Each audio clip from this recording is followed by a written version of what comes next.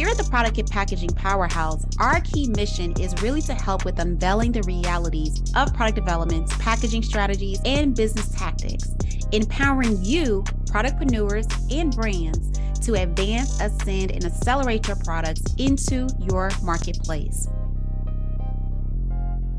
Hello, everyone. Welcome to today's podcast here on the Product and Packaging Powerhouse. And y'all know who I am. I'm Megan Young Gamble, Global Project Manager, Packaging Specialist, and an everyday lover of lip gloss. So if you always want to add to my collection, feel free to do so. And I am so excited to have today's industry powerhouse, an executive marketing director and also an entrepreneur. Her name is Sandra Piptropia. She holds a master's degree in cosmetic science and marketing. Brilliant girl, right? She has worked in the beauty industry her whole career, focusing on raw materials and also ingredients. She also has specialty experience with brand building and international brand development. Sandra has worked with countless experts from her native roots in Paris to London and now in New York. She is also an entrepreneur and founder of myCurlID, an online store for high quality curly hair products. And girl, I sure needed you when I had my loose fro. And so Sandra is passionate about all things with representing Black women in the beauty industry. And guys, I'm so excited to have today's powerhouse guest, Sandra. So welcome to the show. Hi, Megan. Thank you. Thank you so much for having me. Very excited to be here and have the opportunity to kind of discuss with you and share our knowledge and passion about the industry. Absolutely. Absolutely. And it's always amazing when I meet other industry experts that are in the industry because we're all in different sectors, but yet there's so many similarities and commonalities we have across various industries and how they all intertwine. So I cannot wait to have this conversation with you. To get us started with you, share a little bit about your background and how you evolved into the beauty industry. So as you say, I was born and raised in Paris, and very early on, I was always passionate about science. So chemistry and biology were my topic of choices at school. And I also wanted to make my own makeup. There was nothing more to it than, wanting to make my own makeup at some point in my life. So I studied chemistry, and then I took a specialization on cosmetic science, where I did work in a lab. I did make my own makeup. I didn't think it was that much fun for me to stay like working in the lab in the background. And then I directed my career more in marketing. I was always also passionate about, discovering the world. I really wanted to have an international career. At the time, my English wasn't very good at school. So after I finished university, I worked in Paris for a year, and then I moved myself to London to learn to speak English. And this is where I really took on my career, developed my career in the UK, and had the opportunity to work in New York also. I have been in New York now for 5-6 years, still working in beauty, still enjoying it very much so. It's amazing how regardless of where we're geographically located, we have a lot of alignment. So we both have undergrad in chemistry, first and foremost. We both worked in the lab. We both was like, this not for us. But you recognized and knew and learned early on in your educational career that cosmetic science was a thing. I didn't realize that until after I graduated college, in transparency.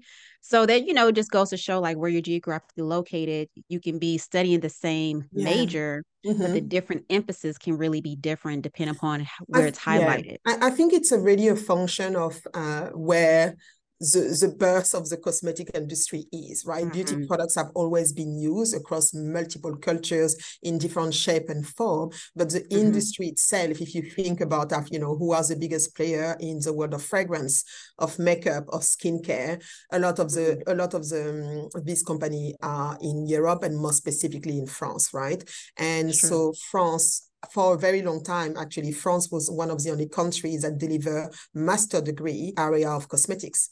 It's difficult still to find master degree. You can find, undergraduate degrees in many countries, but to study and specialize in cosmetic science at that level, you can find that everywhere. So I think that's why, growing up in France and starting my educational journey there gave me access to, as you say, this opportunity to, in beauty that didn't exist in many countries up until 10 years ago. Yeah, I think that's a very valid point. In France or in European countries and stuff, that is more prevalent with the beauty industry. So I didn't realize that France was one of the one of the countries that offered a master's program in Yeah. cosmetic science. Mm-hmm.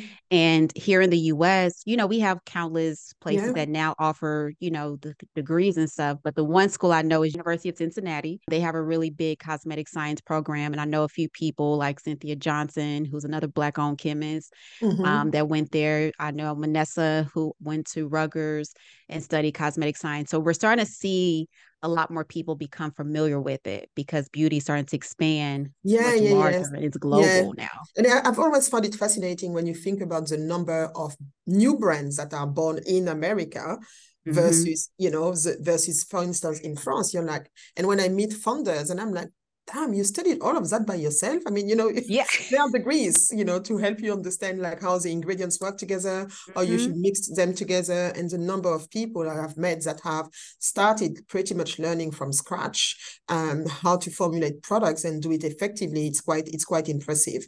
Yeah. Of course. Yeah. And you're even starting to see on YouTube how more people Yeah, and more organizations are coming to YouTube and really showcasing their knowledge and expertise and how you mix the different ingredients and the exactly. different emulsifiers and preservatives that are required. Because, Yeah. guys, all preservatives are not bad.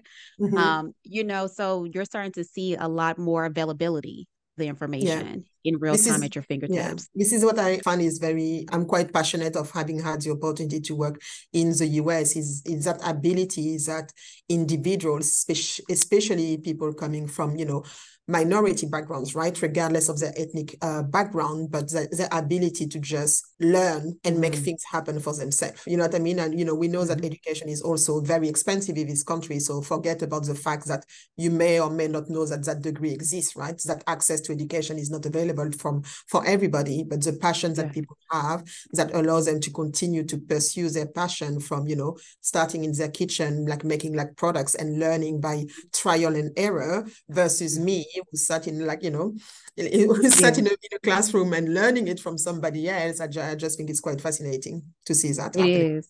It Mm, really is. And, I wish I would have done things a little bit different when I was in college, but I'm right where I'm supposed to be, and I exactly. tell people, even with my chemistry background, they're like, you should have studied cosmetic science. I'm like, I didn't know that was a thing. Yeah. I could go get a certification, but my love is packaging Yeah. and to house all the beautiful formulations and ingredients that are created within the beauty world. So that's Yeah. where my love is, and that's where I use my chemistry experience. So very fascinating. So, since you now have been in the beauty industry for what, almost 20 years now? Is that right? Yeah, You know, it's in total, yeah, I guess, yeah, coming up to in that. total. Yeah, and we're international, Yeah. coming from Paris, London, and now in the States, here in the New York, kind of share with me a little bit about what you've seen change or evolve within the beauty industry. So I think, I mean, the speed at which, Mm, brands are being launched and products are being put in the market. This is something that mm, is quite fascinating. I think that seeing, like, as I said, the biggest company, them feeling challenged by the newcomers in the market, it is quite interesting. I sit in meetings with our senior leadership, and the fact that we're sitting around analyzing like small brands that mm, are just starting to kind of be out in the market out there, like something that, 20 years ago, nobody would have, been concerned by yeah. NYX. Nobody would have been concerned by like the smaller brands that are there on YouTube or on Instagram. But these days, the impact that these brands have on the strategies that the larger companies are taking, it's quite fascinating. So there is that is quite interesting to see, like much more people have a bigger voice within the industry. The message is no longer just contrived to the who has the most money to push messaging forward through campaign. Of course, it's still important. Of course, the larger company are still, topping the chart in terms of sales, but Mhm. other people have a voice within the industry. And this is what I think fascinates, I think has changed a lot. The speed to market is incredible. The Mhm. ability of somebody to be able to bring a product to life within a matter of like 3, 4, 6 months, it's is quite interesting to see, especially because it's still a challenge for larger Yeah. organization. This is where we are. This is where we like, oh, how are we going to be? How are we able How to are we gonna compete with compete? these brands, right? Mhm. So this is interesting, and what I think is, is that balance between being faster but still being on trend, still being answering to consumer need, and still being mindful of what, today everybody talks about, which is sustainability, right? There is a big question mark on like, how can you be sustainable when you are that fast in your delivery? Surely somewhere down the line, you cut corners that are not supposed to be cut, right? So this is an interesting change in the conversation. And of course, the biggest piece is the diversity aspect. How diversity and representation has evolved over the last 2 decades within the beauty industry. And again, how the big players being challenged by things that they have done in the past that they could have done better. They could have led that conversation, but for some reason, it took the smaller brand, the passionate people, the people who have been, studying by themselves, learning about the industry. It took all of them to come together for the bigger player to realize that, okay, there is something that we need to address in that area also in terms of diversity and representation.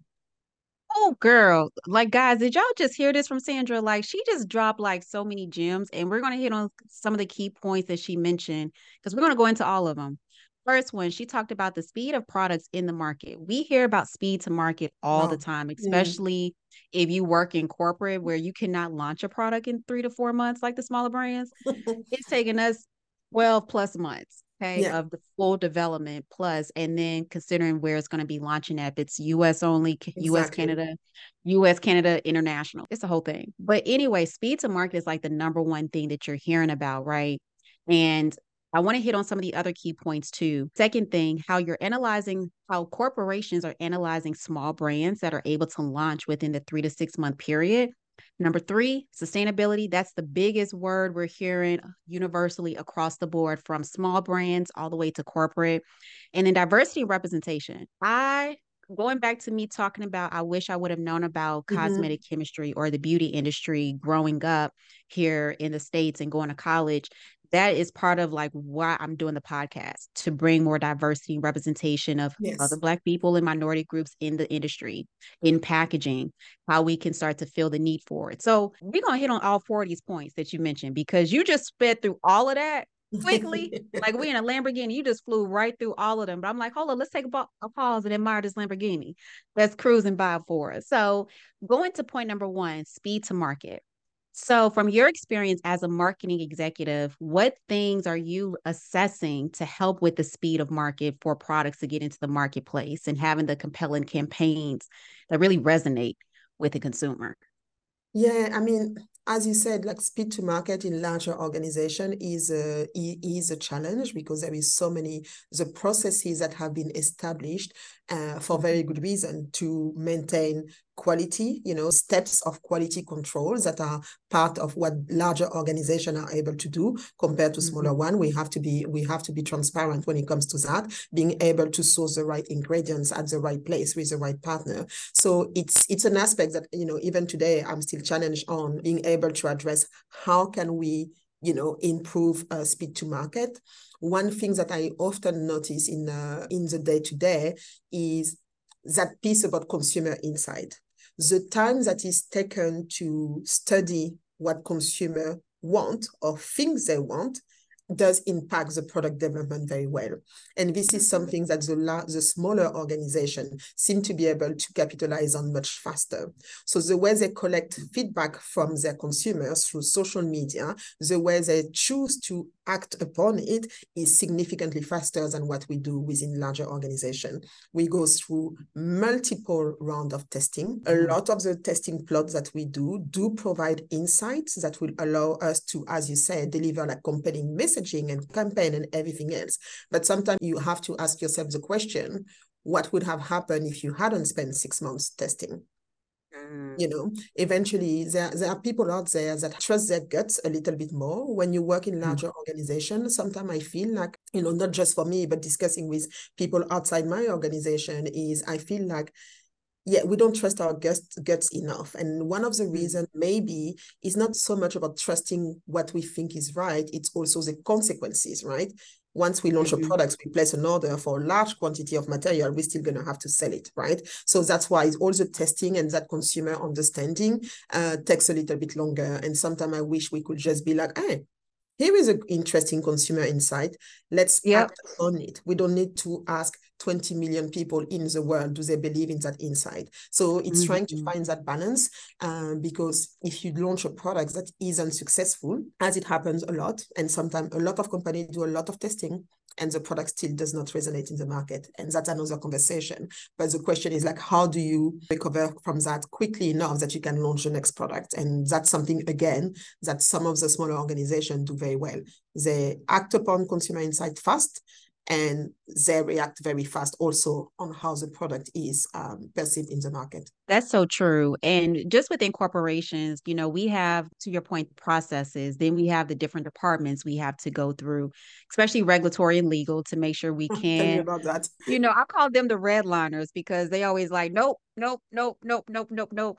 And I'm sure as a marketer executive, you're like, we need to say this. This is what's going to really appeal to our consumers. But you're telling us that we have to change it to this. Like, it's always, a tug of, I don't want to call it a tug of war, but it is a tug of war, with trying to get the tone of voice and the messaging out there for the products, to resonate with the consumer.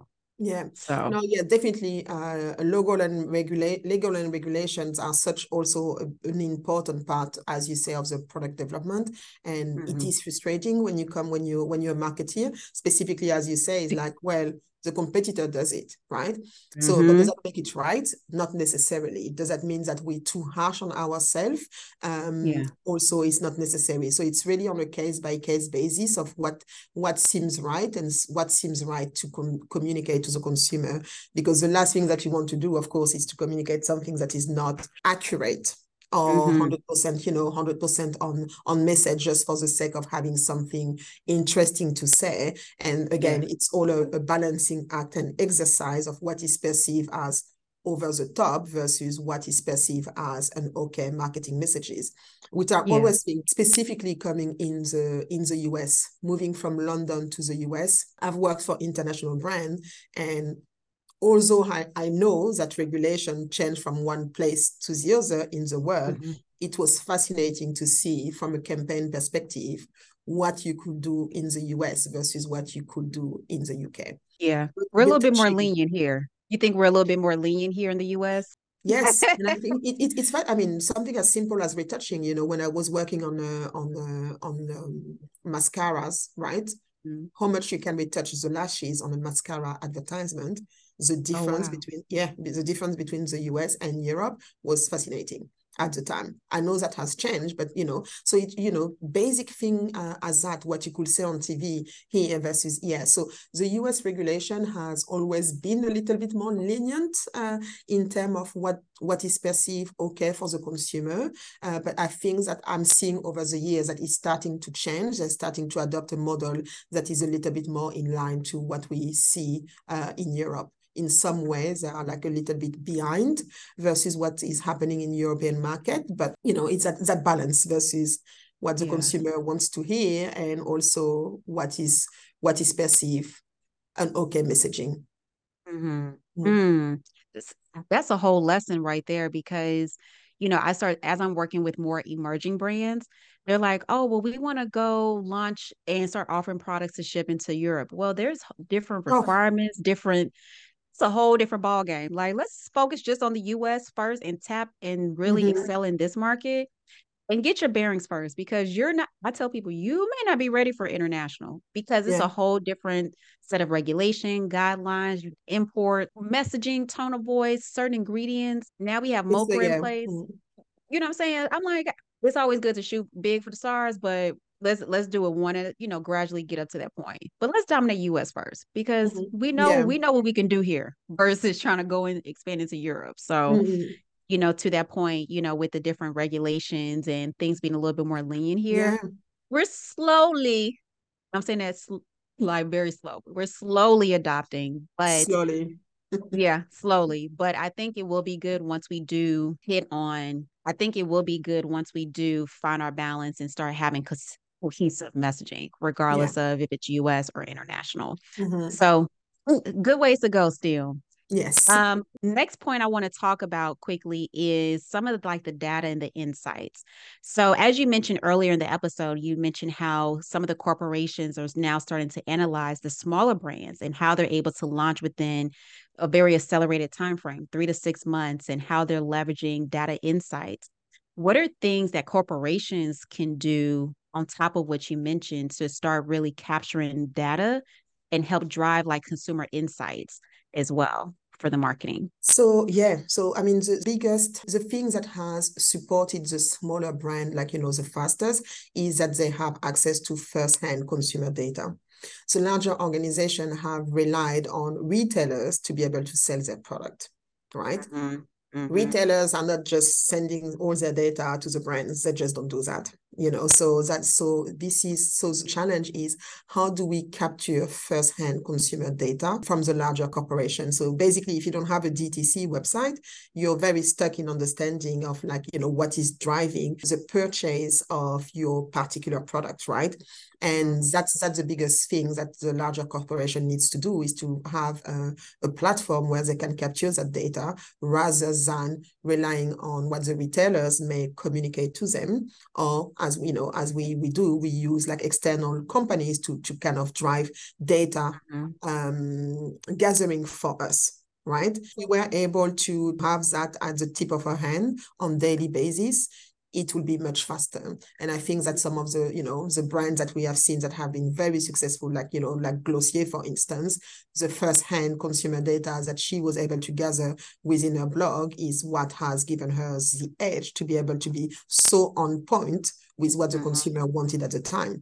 And as I said, it's your ability to have that data available to decipher what makes sense to keep and what not, and to take risk and chances on some of the things. You're never going to find 10,000 consumers saying exactly the same thing. No. You know what I mean? That's not going to happen. So sometimes it's just how this insight makes sense. And then when you start digging deeper and start asking questions based on one insight that only a few customers may have mentioned, that's when you're able to kind of actually have propositions that consumer feels more related to. And I think that, unfortunately, sometimes this is what is missing from the larger organization, is to have that first-hand consumer data and be able to converse much faster with the consumer, and then act upon what they want at the time where you find out the insight. Because finding the insight in January of 2023 and launching the products in July of 2025, whatever the consumer said in January 2023 may well have changed 200, you know what I mean? 180 degrees by the time it launched 18 months later. So it's that, as we said, that balance between capturing the insight, acting upon it, and being able to make it available to the consumer fast, because there is too much movement in the market, and very change a lot. It doesn't seem that it does, but it does change gradually, specifically in makeup, which are categories that are very trend focused and move very fast. And what is also interesting in the world of insight is that having that understanding of there is a difference between attitudes and behaviors. Attitudes is what people say they're going to do when you ask them the question. Behaviors is what they actually do when they get to the shop.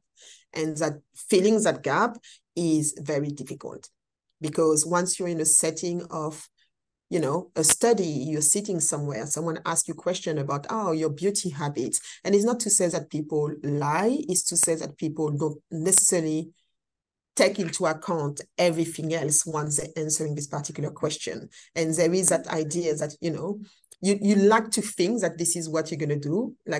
When I do my consumer research and I ask people, does it matter to you that the brand is Black owned? They say yes. That's an attitude. The behavior is when they get to the shop, do they actually buy your Black owned brand? That's a behavior, and it's not to say that. So that disconnect is often sometimes that also we need to take into account when we want to think about consumer insight and how to fill that gap of the reality of what happened at the time you make a decision to buy versus what you think you're going to do.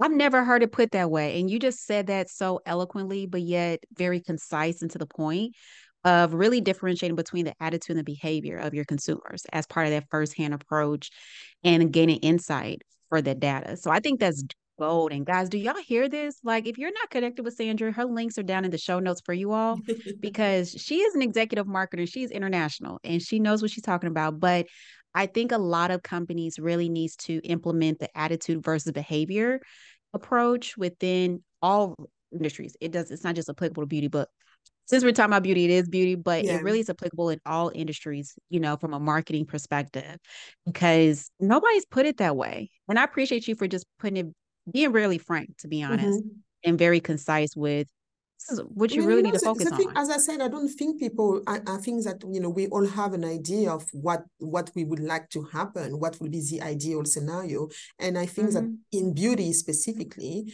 the way you close that gap between attitude and behavior is that if you deliver what the consumer said they wanted as fast as possible in an environment that is not, where there is no distraction when they actually make that purchase decision.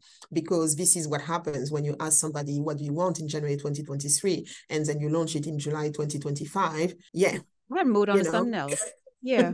You I know, moved on to something by else. that time you had 3 different jobs, 5 babies, you may have lost your job, God forbid. You know what I mean? There's so many things that happen in life. That means that when you're going to actually come down to the buying decision, well, yeah, it's going to be a bit different to what you would have liked to do, And I think in that's the one world. thing too, that even just working alongside of like mid scale and corporations for products, like I think that's like the really big thing. They're like, we got to hit this launch within this time frame because we're going to miss the trend.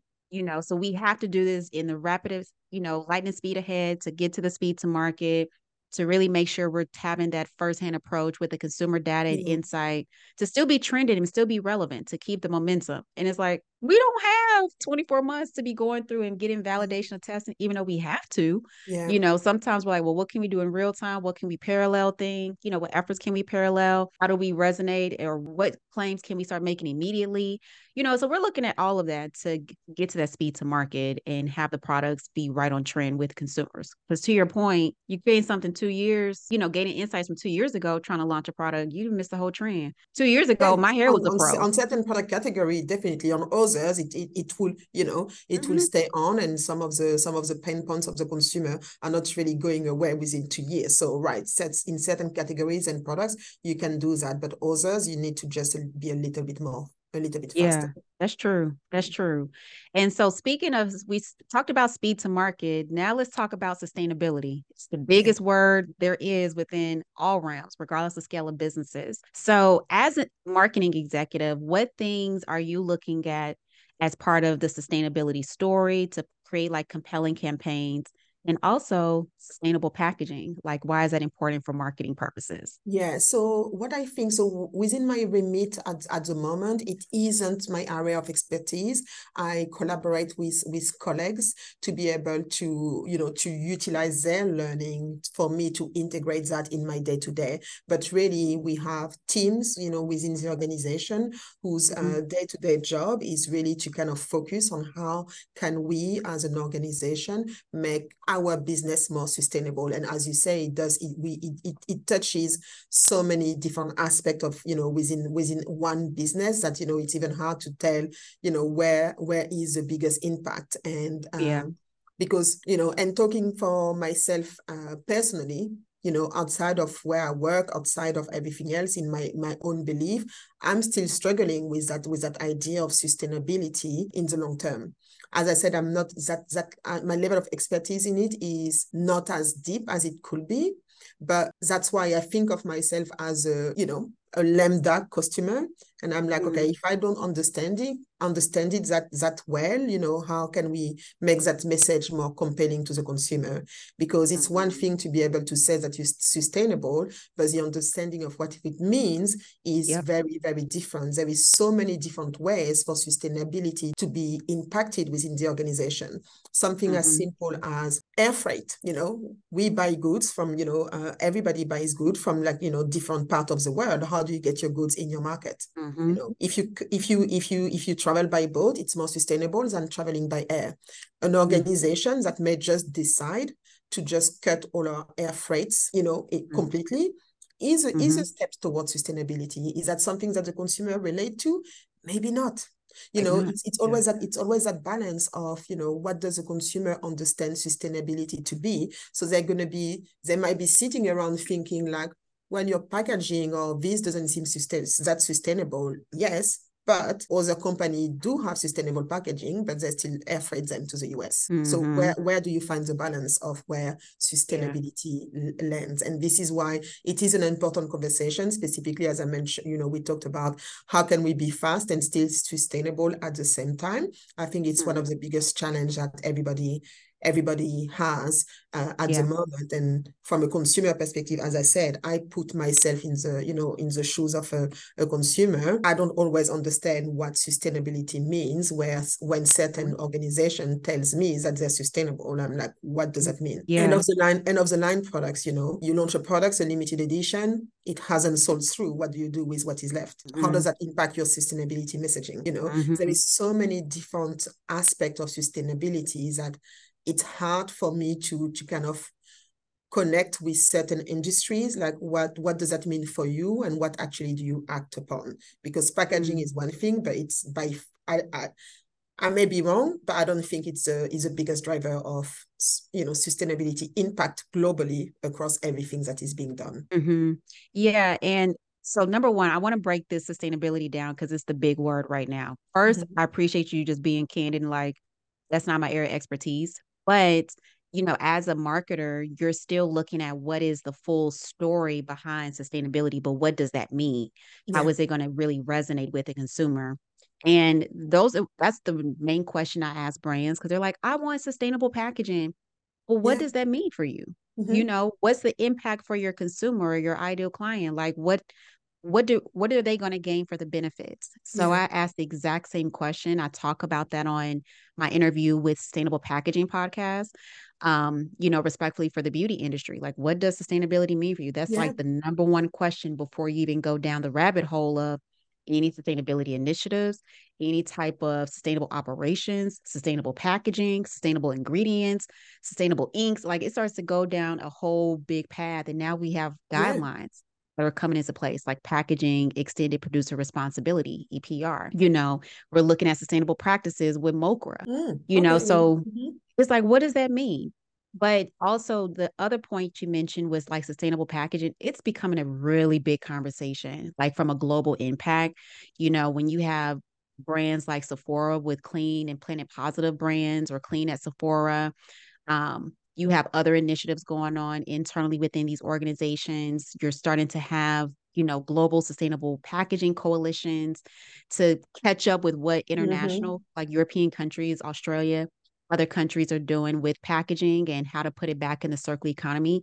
It's a big conversation. We're still in its infancy stage in transparency, but I think we're starting to slowly, as I mentioned, slowly adopt, you know, some best practices and how do we have the right infrastructure in place to have sustainability looked at as a whole. Yes, and I agree. As you say, it's still at the infancy stage, and it's still a learning curve for everybody, you know, involved in the system. I mean, for me, you know, for me, I'm like, okay, are we going back to what recyclable was when we started talking about, you know, let's recycle everything, and then you know we created like a whole separate industry was created for recyclable products. And as you know, 5, 10, 15 years goes by, and like, well, actually we can't really recycle everything. But you know, for me as a consumer at the time, I was studying. When all of that was happening, I was just starting my career and trying to see like what it means when you're actually within the industry, when you're actually working. You know that there are so many people who are very passionate about all of these different aspects and actually are trying to make a difference in the way we approach business and practices, right? So yes, we create separate organization to manage the things that the messaging that we want to deliver to the consumer. But, you know, it's like everything else. My perception of recyclable items at the time was that we want people to feel okay to consume. It's okay to continue to consume as much because fine, we can recycle, right? When we all know that, you know, the amount of consumption is the biggest problem to start with, right? But Right. if you give the consumer an idea that, okay, we don't want you to stop consuming, don't worry, we're going to do something about what happened after you have consumed, then it makes people feel okay. I feel Yeah. like within sustainability, there is more a part of trying to even address the the consumerism that we have all, that we are all participating into, myself included, working in the beauty industry. I feel like sometimes I'm starting to see, having deeper conversation with people, that we're actually trying to address some aspect of consumerism, but it's still, as you say, at the beginning, and that's why I'm like, let's wait and see. Because are Yeah. we creating a whole new industry and, all new things about sustainability? And Yeah. in 15, 20 years, somebody is going to say, well, actually, we don't really do that. But, Exactly. Well, after we have further to wait and analysis, we see. don't have the right infrastructure. Like, We that's don't, what I'm no, scared to not hear. yet. But as I said, I can tell, I see passionate people who have all the good intention, better Yeah. knowledge of what cannot be done, better collaborations between different partners and different aspects. So let's see where we're going to get to. And, as much as, recyclability has evolved and changed over the years, we're still in a better place than where we were 20, 15 years ago. So mistakes have been made along the way, and it's bound to happen when you do something new. So I'm sure it will happen when it comes to sustainability. Yeah. But on the long term, hopefully we will be in a better position than where we are today. Yeah. I definitely hope so too. So look, God willing, or whatever you believe in, Yeah.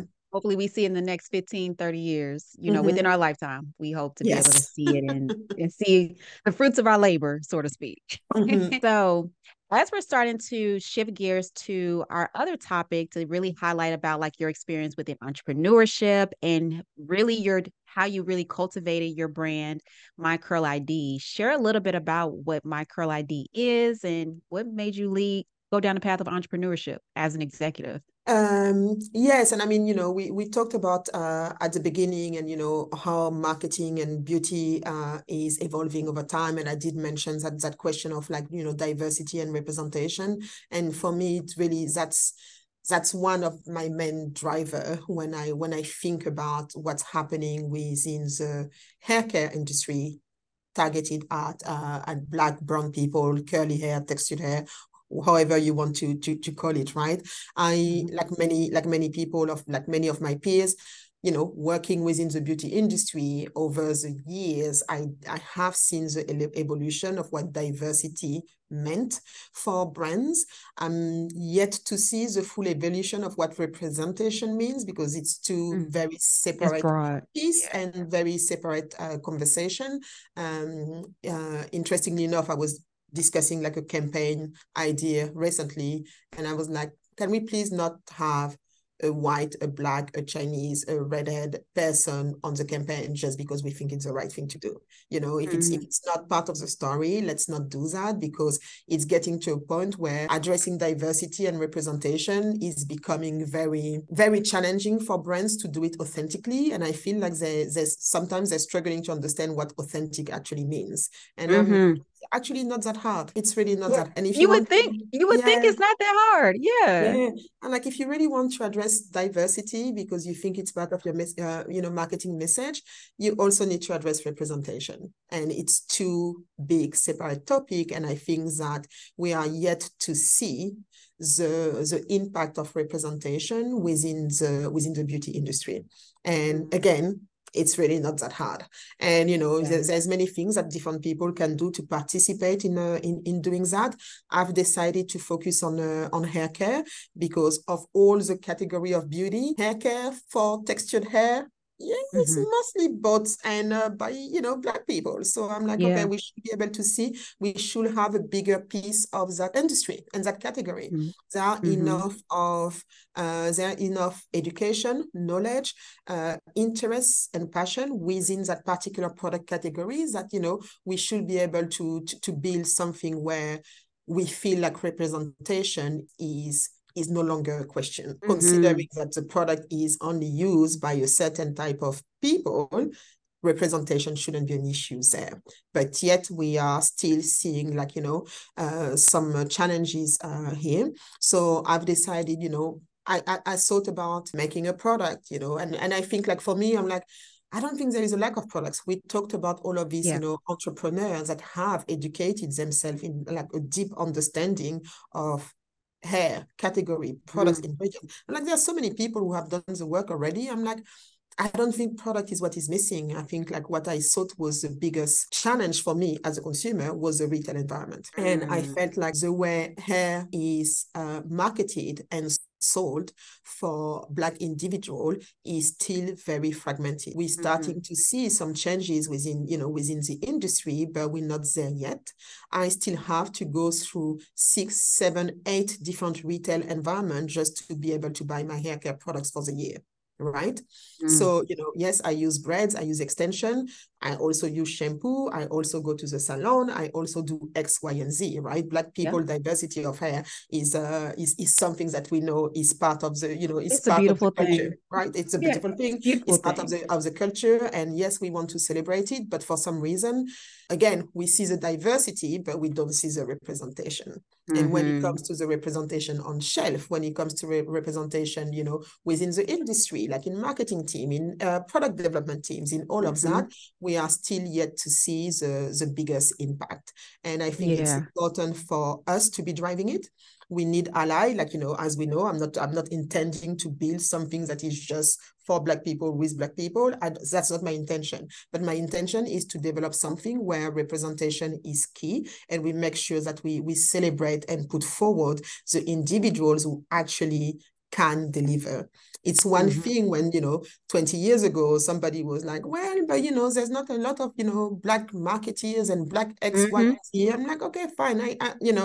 We pass that. It's enough. There is enough of every single function. There is enough of every single, area of expertise. There is enough of everything that really, if you wanted representation to be your number one goal, you could make it happen. And specifically when it comes to hair care, is still something that we have to work on. And the retail environment is too fragmented, not elevated enough.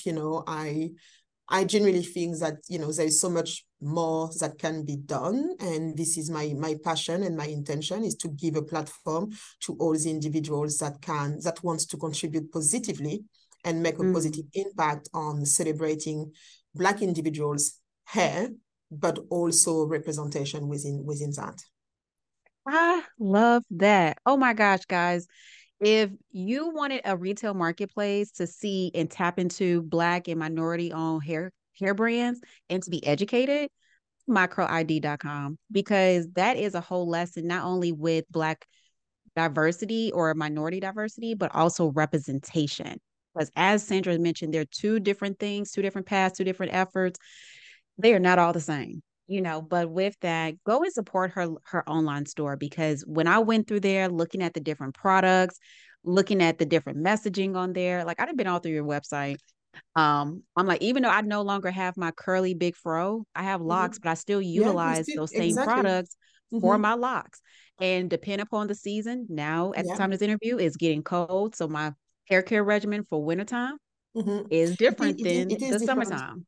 And it's interesting you mentioned that because, I'm still at the beginning of what my vision, and my vision is to cater for every single hairstyle, every single hair type, regardless of what your hair season is. So at the moment, I have focused on having products who have a direct benefit to the scalp, because that's where where your healthy hair journey starts, right?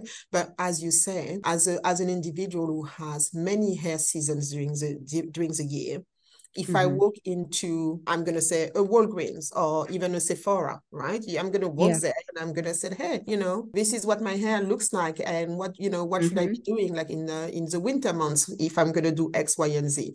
I'll challenge you to find a single person that can answer accurately to that question. They have put all of that category within, like, curly, coily, textured hair, first assuming that means the same thing for everybody, that there is no differentiation within that. I'm like, yes, people sometimes struggle to understand that even if you wear weave, you still have natural hair. Yes.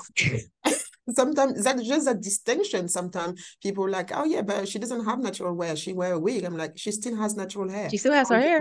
Under that, right? So so trying to kind of but it requires a different routine than if you wear your, like, your afro, right? That's a basic, but that differentiation is yet to be understood by the retail environment that we shop from.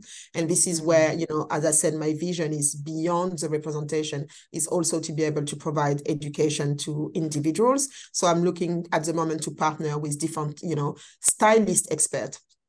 I have the product expertise and all of that, but I'm not a stylist, and I'm partnering with stylist expert to really understand, as you said, if you wear locks, what is the best regimen for you and the type of products?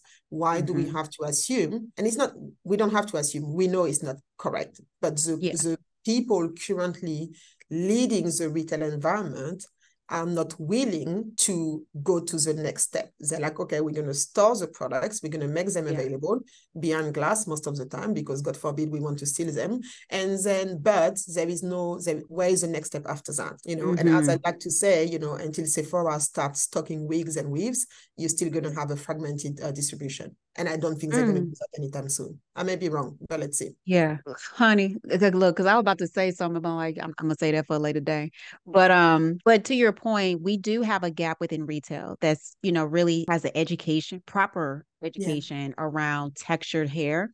I did hear about a recent collective that was started, the Texture Education Collective, where you're having different corporations that are partnered together to really educate cosmetology students about the importance and how to style textured hair.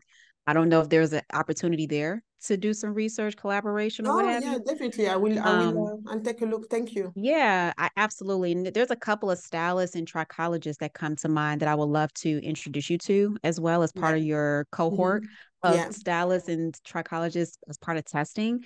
Because to that point, scalp health is now becoming a big trend, more widespread. But specifically, like within Black culture, from the time I was a little bitty girl, my mom would brush my hair. Grandmama would actually style my hair, oil my scalp, grease it, massage my scalp and everything. That was part of like the scalp health regimen with us growing up. So now we're using different elixirs, different essential oils, and how it may do a tingling effect. I love me peppermint and rosemary and tea tree blend on my scalp.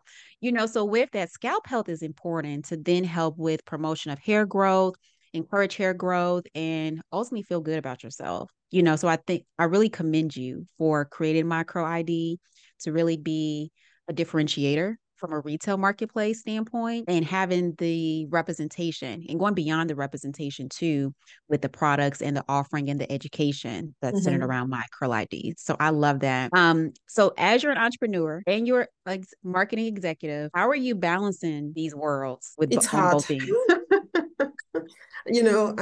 I think I got to the point where I'm in it for the long run, right? I know it's not like a tomorrow solve. I think that it takes a village to do everything, and I'm focused on the long-term benefits that I can provide within the community, and I'm focusing on associating with the right people to be able to do that.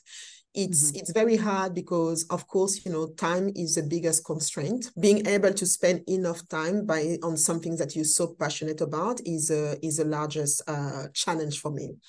The time that I have available, and I've noticed over the last year also, is that you have to make sacrifices. What I do at the weekend, what I do after work, before work, all of that. There's so much time within a day, right? So you have to make your choices on what you're going to do. But beyond allocating the time, what I have been the most challenged with the last 12 months is the mental capacity. So it's one thing to have your Saturday and Sunday open for you to work on your side project. Is another thing for your brain to be in a state at which you can even think and work effectively. And that's still something that I'm learning on daily basis. I'm still learning to understand, for me, as when are my most effective time during the week, morning, evening, lunchtime, or during the weekend. So that's something that changes according to the time of the year. Also, the challenge, of course, beyond time is skill set, right? I don't know, I, like most people, I doubt myself a lot. I'm like, oh, I need to find an expert in X, Y, and Z before I can do that. Mm-hmm. And sometimes it's not necessary. I know I've wasted a lot of time thinking that there's certain things that I couldn't do myself because I didn't think that I was good enough to do it. And then realizing Mm-hmm. that actually you don't need external people all the time, right? Yeah. It's important to recognize where you are not the best person to do that, and then seek, the expertise elsewhere. And that, but you also have to rebalance the things that actually you can do certain things yourself, because Mm-hmm. finding people to partner with, even if you pay them, it's a lot of time. The quality of the work that you're going to be receiving, you need to let go, of course, of controlling every single thing, and that's fine. I can do that, but you start working with somebody for 2 or 3 months, and then they move on with their lives, they have something else to do, and then you're left with like a gap in your in your team of Mm-hmm. freelancers, which is what I use. And the cost, Mm-hmm. it's not free. Yeah. I hate using people's time for free, so or I will never, it's not really something that I want to do. I think that everybody that wants to do some work should be paid for it. I'm not Absolutely. the one to, do I negotiate with my vendors, freelancers? Of course, based on my budget, but it's based on my budget rather than based on what I think they can deliver.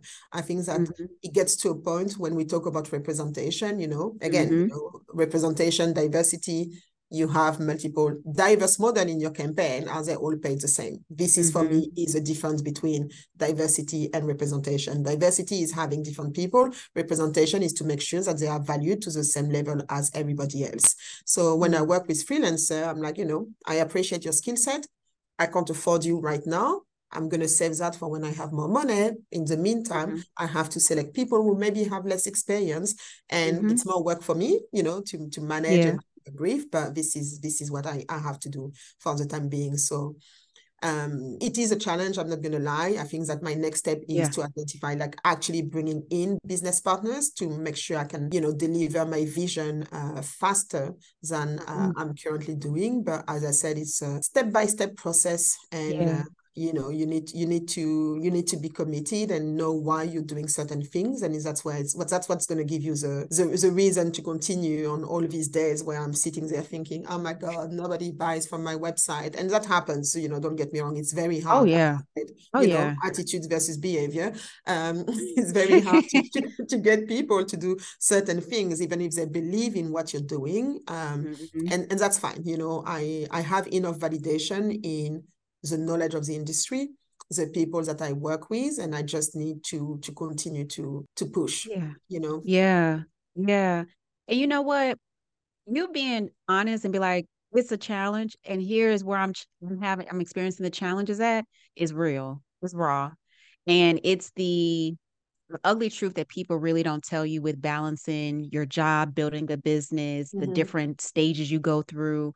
You deal with a lot of imposter syndrome. You need to work on the weekends, but mentally you are not even there because you're like, I'm just decompressing from the week I had or from the day I had. And how do Yeah. I even reposition my mindset to do this? And they always say, well, you just got to keep moving, keep hustling, keep grinding. And that's true and all. But yet, Mm-hmm. ultimately, your health, self care, I has know. to be on point. That's a work in progress for me too. Yeah. Because even me building my business, building out contractors, hiring team members, and Mm-hmm. being the head of all departments like you are, it doesn't get any easier once you become full time. Yeah. It's just you just learn to juggle the different Mm-hmm. pieces when they come. But my biggest piece of advice to you is make sure you rest. So if you're not Yes. mentally up for it, Mm-hmm. don't force it because it's not going to produce as much Yeah. fruitfulness as It's you true. intend, Mm-hmm. you Mm-hmm. know? So that's the biggest thing I've learned with me operating my business is when it's time to rest, we got You to have to do rest. it. Yeah. Because if we don't intentionally do so, our body is going to make us shut down and be Yeah. forced to rest. Mm-hmm. So I want to give you that piece of feedback. I am Thank you. rooting for you. I'm Mm-hmm. encouraging you. However, I can support you with myCurlID. I'm going to introduce you to some stylists and trichologists for partnerships. Yes. Whatever I can do to help support you in this effort, in this endeavor, I'll be happy to because it is more, it's diversity, but it's also representation and going beyond that too. So I want to make sure I'm a support person for you as you're in this new stage. Yeah, thank you. I appreciate it. And you're right, sometimes you just need to rest and not feel guilty. Once like when you start doing something, you're already so far ahead compared Mm-hmm. to a lot of people who just have the idea. And I think Mm-hmm. like, what I deal with when I'm like trying to rest is even being able to rest, as you say, is like Yeah. getting to the mental capacity where you don't feel guilty about resting, where you don't feel like, oh And my you God, I do. could be doing something meanwhile. Yeah. And that's the part also that is a struggle for me. I understand the time required for my body, my mind to rest, but to be able to do it effectively without feeling guilty is a challenge because, Yeah. we are bombarded by like, I cut off my time that I spend on social media because I'm like, Yeah. oh my God, look at her, him. Yep. They started only a year ago and this is what they're doing. And we compare Mm-hmm. ourselves to a lot of people, not knowing what their story is and who is doing Yeah. what for them. And I'm like, how do they have the time? How do they have that, this and that and the other? And yeah, Exactly. and you just have to Yeah. appreciate your own journey, that you're doing the best you can with Mm-hmm. the best intention. And one day you will be able to get to where you need to be. But as you Yeah. know, the journey, I know it sounds very cliche, but the amount It of is. people that I have met over the last 2 years since I started, that alone for me is reward. Because Yeah. as I said, there is so much coming from a different country. I moved here, I had to build a network, right?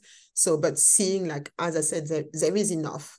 There is enough knowledge, there Mm-hmm. is enough passion, there is enough money even within the community to make Yeah. certain things happen. So Yeah. just able to see that and discuss with people the passion that I see, it's part of, for me, it's part of the experience of everything. Mm-hmm. So one step at a time. And That's it.